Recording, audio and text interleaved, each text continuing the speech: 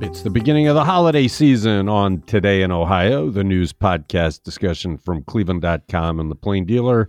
That means we'll be having a rotating cast of characters on our podcast for the next couple of weeks.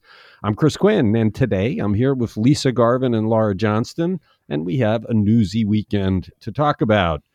Lisa, you're first. Where does Cuyahoga County rank in Ohio in terms of how long people who get arrested are stuck in jail, and how long are they staying on average? And I guess I should preface it by saying, of course, the data is not reliable. Well, and there's a lot of different data, and there are several different formulas that people use to calculate the average stay of, jail people. So this analysis was done by Caitlin Durbin with Cleveland.com and the Plain Dealer. And she found that the county jail, the sheriff's office, the courts, and the Department of Justice all use different formulas. So Caitlin settled on the Bureau of Justice statistics, and they calculate their average length of stay by the average daily population divided by the number of annual bookings at the jail times 365 days a year. So using that formula, Cuyahoga County in 2018, the average stay was 34 days. That was the highest that we've seen since then. In 2019, there was a low of 23 days per, average stay. But the last 3 years, from 2020 to present, it's been 29. Now, if you look at Franklin County in 2018, they had a 23-day stay on average. Their high was 34 in 2020. But right now they're at 30. And then if you look at Hamilton County, Cincinnati, in 2018, they were at 21 days average stay, but they had a high of 25 in 2020 and 21. So we kind of fall in the middle, but Cuyahoga County stays in the jail are about 2 to 13 days longer than Hamilton County, but 1 to 11 days fewer days than Franklin County. So jail consultant Eric Ratz, he's with DLZ Architecture. He's working on the new county jail plans. He noted that the average daily population was 1,600 prisoners, and the average stay was 150 to 200 days. Well, that was horrifying to Common Pleas Administrative Judge Brendan Sheehan. He and prosecutor Mike O'Malley said, hold the phone. We want you to correct that report. And they said that the numbers, were based on how long people already jailed had been there and was not a true reflection of, everyone who touches the criminal justice system. So Ratz said he got the data from the county jail, but he agrees it's not a fair comparison to other counties that use different formulas. I almost feel like we need an entirely new measurement, because what matters here is the person who's arrested that doesn't need to stay. How long is it taking to get them out, whether it's through bond or through diversion or whatever? That's the whole purpose of bail reform. It's to make sure the people that aren't needed to stay in the jail get out. And I would love to see that subset. Some people are in the jail, they're sentenced to the jail. Some people are dangerous and they shouldn't be released. But what about that large set of people that get arrested who we don't need to be there beyond processing? Right. It sounds like none of these systems really measure the most important quality. And it looks like, Caitlin had trouble trying to, it was like apples to oranges trying to compare these different formulas. So yes, I agree. They all need to settle on a formula that everybody can use as a standard here. Judge Sheehan says, that stays do get extended. There are a lot of things that happen that can extend a jail stay for people awaiting trial. There are attorney changes, the judge changes, they're waiting for, testing on mental health and competency. There are delays there, and also transportation issues. But he says he has weekly meetings with jail officials and others to discuss these issues. But he's right. We should be looking at it. I love the way Caitlin casts this story, going through each kind of measurement, how you couldn't actually get the data anyway, and how confusing it was. It really was a labyrinth of confusing data trying to get at the central important fact here for the future of the jail. How quickly can we get people out who don't need to be there? It's Today in Ohio. The Cleveland Clinic campus has burst its seams over the past 2 decades, with one building after another being thrown up, and throwing up is what some people think of the architecture there. What does our esteemed architecture critic Steve Litt have to say about the overall quality and design of the campus, and why does he think it's important to talk about it now? Laura. Basically, it's a fortress. Steve Litt wrote this very involved column about the clinic campus, which is a remnant of 1960s urban design, when developers felt the best way to save cities from sprawl and white flight was to build these buildings and garages designed to attract commuters who would never have to set foot on the scary sidewalk. So it's almost impossible to walk around at ground level on this campus if you've tried. Even that beautiful alley off of Chester with the reflecting pool of rocks, I think people who work there call it the cookie sheet.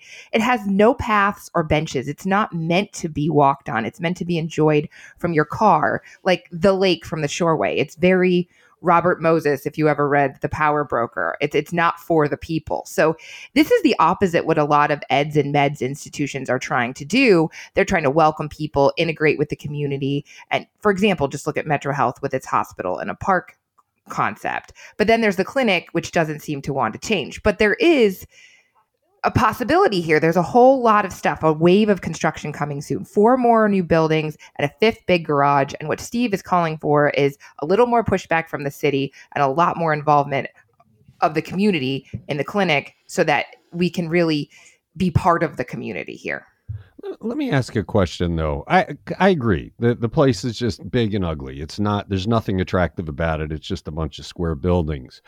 But if the entire design of that complex was patient focused, to get people in and out, to get people treated, to get people saved, and that works, if that's what went into it, is that the more important priority? I know, for instance, if people need radiation, somebody's had breast cancer, they have to go in. They have a great system for valet parking, getting them in, getting them out as fast as possible. It's very patient focused. Well, to design that, it might need to be ugly to get them in and out of there. And I know you can do two things well, and the clinic really didn't talk to us much. But if this whole hospital design is to move people in and out efficiently, shouldn't that be the priority? Well, I think it's been the priority, and I've not used the clinic on a regular basis, so I don't know how easy it is to get in and out. I just know when I've gone there as a reporter, I'm super confused about which building I'm in, because it's like, if I am F, am I in G? Where's the walkway to go from one to the other? I would argue that being able to tell a building from the front of it and walk in from the front would actually help people orient themselves in this very confusing campus where all the buildings are white and glass and kind of look the same. And the idea is maybe wait, though. I mean, I don't think anybody walks into the front of any building there, because they park. No, they park in their garages and they walk through the little gerbil tunnels to get there. But exactly. But once you're in the parking garage, the wayfinding generally gets you where you need to be. I mean, you park in the garage that they tell you is associated with your building, and then they have pretty good signage to get you there. Look, when I go to a medical facility, I want to get treated. I want it to be as efficient as possible. I hate having to go through rigmarole. And if they're design, I don't know what the answer to this is. Maybe it's a nightmare of a labyrinth, because I'm a UH guy. But if that's what it was based on, then that should be the priority. Well, right? I worked in the Texas Medical Center in Houston for 17 years, and they've managed to balance that. I mean, tens of thousands of people descend upon the medical center every day, but you have to remember that some of them are employees and some of them are visitors who may be there visiting somebody, and they really need some green space. They need a bench to sit on, so it's not just about the patients. It's about the thousands of employees who work there as well. I would think there is a balance, right? Like that beautiful alley I talked about. Why aren't there walking paths on that? That doesn't make any sense to me. Wellness is an important part of health. And just like, so Meyer's building a grocery store there. So that is one step that Steve notes that the clinic has taken.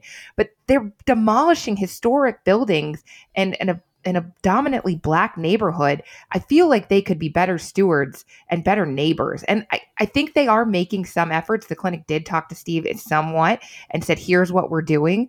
But I think there needs to be a lot more community conversation. We talked about this on the podcast a while ago, but when they talked about their new, I think it was the Eye Institute, there's like a roof garden that people on the street can look at but can't access, right? I think they need to think about how that appears to people. And as for how easy it is to maneuver in the clinic parking lot, the only times I've had to go there, I've been like, please, somebody give me a map. Like, I don't understand what parking lot G is. I don't know which street I'm supposed to be on. And obviously there's a lot of anxiety with medical appointments. And I wonder if other people find it as confusing as I do. I do think, look, let's face it, the clinic has been a walled fortress in a poverty-stricken neighborhood. There have been complaints since Fannie Lewis, the late Fannie Lewis, was the councilwoman, that it doesn't do enough.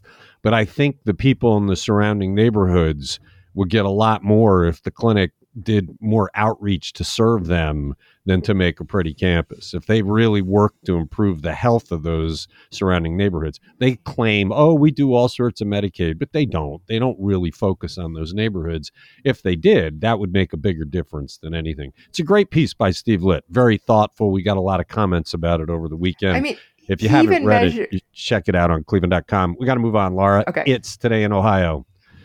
Cuyahoga County will hit an unfortunate mark in 2022, something it has not done in 40 years. Lisa, what is it and what's going on here? The Cuyahoga County homicide rate is expected to top 200 for the third year in a row, 3 consecutive years. So this hasn't happened in about 40 years. In the last couple of years, we've crossed the 250 mark, both in 2021 and 2020. The medical examiner's office is currently working on 213 murder investigations through mid-December. They're thinking it's probably going to hit 235 by the end of the year. If you break down those homicides by city, 155 of them were in Cleveland. Next was Euclid with 13. That was double the amount that Euclid had last year. East Cleveland had 12. And then there were violent deaths in 19 cities and villages as well. Parma actually used community policing programs. They had 6 homicides last year. They've only had 2 so far this year, and they really credit that to more aggressive community policing. What's amazing about this is that there's not a driving force. In the 90s, when homicides went up, there was a lot of the battles for the street corners for crack dealing. And the city population now is lower than it's been in a long time. I wonder, per capita, if we're hitting its all-time record. The all-time record is 300 and some that was in the 1970s. I'll bet that if you did that per capita, we're past that, which is frightening. Yeah, it is. And, of course, we're not alone. We have to stress that, but still, it's very concerning. Case Western Reserve University professor Daniel Flannery says that violent firearms deaths are increasing. He thinks it's in part due to easily accessible guns. He says, and the fact that you can convert things to semi-automatic and use bump stocks. And he says because of the concealed carry law that we passed in June, that doesn't require a license or any training to carry a concealed weapon, will probably make things worse. Well, you also have 13 and 14-year-olds who are in the throes of adolescence and their brains are not really wired right yet, walking around with guns. So if they get offended by somebody, they pull out the gun and shoot them. And that's frightening. And it's about the prevalence of guns. Really distressing statistic for 2022. It's Today in Ohio. Ohio Attorney General Dave Yost keeps losing in his battle to all but halt abortions in Ohio. What's his latest setback, Laura, and what does it mean for the near future? He couldn't get the Ohio First District Court of Appeals to hear his appeal of the case that in Hamilton County, where Judge Christian Jenkins, who is a Democrat, ordered a preliminary injunction, which is a temporary block on the heartbeat abortion law. So that prevents the state from enforcing it. So he was hoping that he could get a court to reverse this order. It's kept abortions legal until 22 weeks since early October, and it's going to stay that way, it seems, for the near term while Jenkins works out this court case. I didn't think that this would happen. I thought that the courts would just say that's the law and we can debate it, but for now it's the law. But the judges must see some possible merit in this case, because that's generally when they issue the stays. Dave Yost will go to the Supreme Court. I'm sure he'll wait until after January 1st so that he gets all the Republican conservatives, and then they may give him what he wants, but we'll see. It's Today in Ohio. We're not the only ones questioning why Ohio energy regulators are putting the screws to NOPEC, the agency that for years has helped Northeast Ohioans save money on natural gas and electricity. Lisa, who else is speaking up? The Ohio Consumer Council, actually, and they had a filing against the Public Utilities Commission of Ohio in this NOPEC show cause case. They said that PUCO is unreasonably prolonging the investigation and it will affect customer utility bills. They say that, this whole investigation is excessive and questionable, and the council is calling for renewing NOPEC's business certificate and not further extending deadlines for show cause. So let's go back to the history. So back in the summer, NOPEC, which buys bulk electricity for municipalities, they dropped over 500,000 customers temporarily because their rates rose after the Ukraine invasion and they became higher than the standard service offer. So they said, we're going to temporarily dump our customers until the prices go down and then bring them back. Well, Dynegy and other, suppliers didn't like that. So there was a deadline for today for filings. It's now been pushed back to January 20th. The original deadline on this was October 20th. So they're worried. The council is worried because First Energy is having an electricity auction on the 10th of January. The suppliers will not know the status of NOPEC then because when they're bidding, because the deadline is now January 20th. So they're worried that this will cause higher auction prices and a higher cost for electricity come June. Yeah, this is yet another example where PUCO does not represent the people of Ohio. It just represents the utilities. This is a no-brainer. NOPEC did the right thing. They realized because of market forces, which we explained in a very detailed story a couple weeks back, that it would save customers money to take them off of their rolls. So they did that. That's what they're there for. They're supposed to save money. This is a game. The Utilities Commission of Ohio should be disbanded because it's a disaster. All they do is work for the utilities with no thought to the regular people of Ohio who have to deal with these bills. And they said they had a very, short statement about this, PUCO did, and they said that they had good cause to extend the deadline, but they couldn't comment further because of ongoing litigation. But Ohio Consumer Council wasn't alone. They got 100 letters of support from 79 communities that are served by NOPEC. I wouldn't be surprised if there wasn't corruption involved here, because if NOPEC saves money for people, it means it's coming out of somebody's pocket, and those people have a history of doing bad things to preserve their profits. Shame on the PUCO and good for the Consumer Council. It's Today in Ohio. Cuyahoga County Council is doing more than talking about developing our lakefront. It's putting some cash into the idea. Laura, how much is the latest spending and what will it pay for? I learned something about this that I didn't know before. Yeah, $2.1 million is going into the lakefront. So $650,000 of that will be paid using the county's American Rescue Plan Act dollars, and that comes from Armin Budish's $8 million fund for lakefront projects. So, and then one project would be, the KS Associates would identify parts of the lakefront that have been filled in with junk, sometimes oil-based products or asphalt, or just thrown into the lake. I was told in Euclid, I believe, when they rerouted 90 or something like that, they literally just threw parts of the highway into it, and they had to clean that up when they did the lakefront path there. So there's a $1.4 million for GHD services. They're conducting professional engineering services on about 0.7 miles of lakefront access. This is part of the Gold Coast Lakefront Project, and they're supposed to figure out basically if they could put a lakefront path there by getting access from private homeowners in exchange for erosion control. And that's what they did in Euclid, which was so groundbreaking. I just didn't realize that all sorts of petroleum type products were dumped into the lake. What were they thinking? It's just, how much is there? Has there ever been a census done of all of the stuff that's there that is bad for the environment?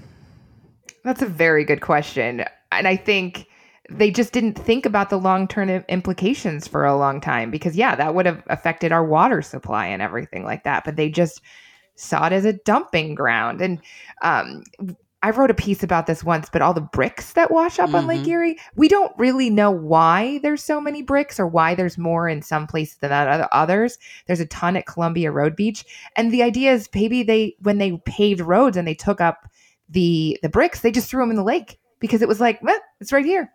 But bricks don't damage the environment. No. We've seen a lot of old concrete bridges when they're dumped. They put them in the ocean to create reefs or something. And I get that. It's just asphalt is a petroleum product. And you would think that somebody would have said, it's probably not really good for the fish to be putting oil-based products in the water. And what else? What else was dumped there? It's a shocker. Good that they're putting the money toward it, but I didn't realize that was a problem we had to deal with if we want to enjoy our lake. It's Today in Ohio. We've been thinking for 3 years that empty shelves in stores are the result of supply line problems, but there's another big factor, which has the unusual title of shrink. What is shrink, Lisa, and what's behind it? Shrink is when a store has fewer items in stock than they're supposed to have.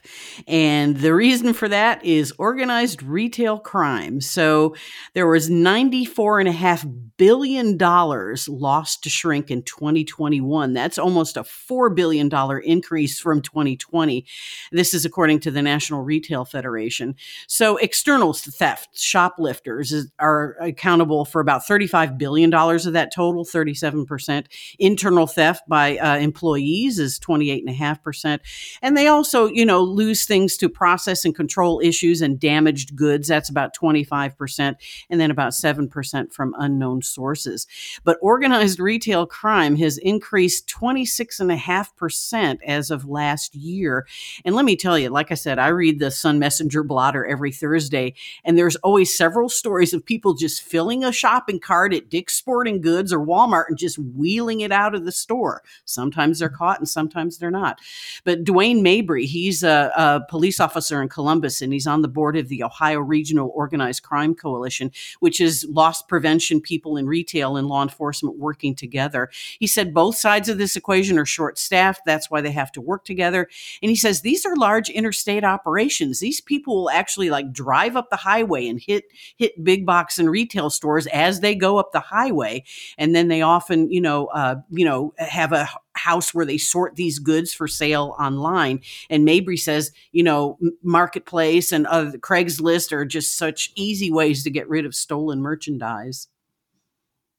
Costco has an answer for that. They have two people that stand by the door, and you don't get to walk out the door with your card until they look at your receipt and cross it off. I wonder if Costco sees a whole lot less, significantly less shrinkage than other stores because of that. That would be interesting. I know, and I don't frequent Costco because I don't have a membership, but Home Depot is another one. I mean, that's where people just walk in and just wheel out a bunch of stuff. But yeah, you're right. I don't see people in these stores. Well, Home Depot does check receipts, but not always. It's just surprising to me that you can load up your cart with stuff and walk out the door. I was in a Home Depot recently, and they had a lot of their hand power tools caged up. And to get something, I was buying a gift. I had to find somebody to unlock it. They had to walk me to the cash register to pay. If I had other things to do, they wouldn't have given it to me yet. I was going to have to come back to get it. Which is a very awkward way of going about buying something. If you have to do that regularly, I think you're going to go on Amazon. Maybe the Costco answer, it's extra personnel, but maybe that's the answer, is to have somebody at the door making sure you aren't walking out with stuff. Well, and Ohio lawmakers do have a couple of bills that they can be considering coming up. There's one, House Bill 272, that requires online retailers to verify all sellers, which would be a big help. And also Senate Bill 320, where prosecutors can aggregate the total dollar amount of stolen products to get, a higher punishment. Interesting. It's Today in Ohio. Is the anti-vax movement that flourished during the pandemic part of the reason for the measles outbreak in Greater Columbus? And is there a chance we will see this awful illness in the Cleveland area? Laura, you really worry about the holiday visits coming up that we might end the holidays with measles. Yeah, if enough kids have not been vaccinated, this is a real problem. In Columbus, the outbreak started in November, there's been 77 cases as of last week, limited entirely to unvaccinated or partially vaccinated children. 72 of the cases are kids under 5, including kids who are not yet a year old. There were 20 of those, and you have to be a year old to be vaccinated, so they are not protected.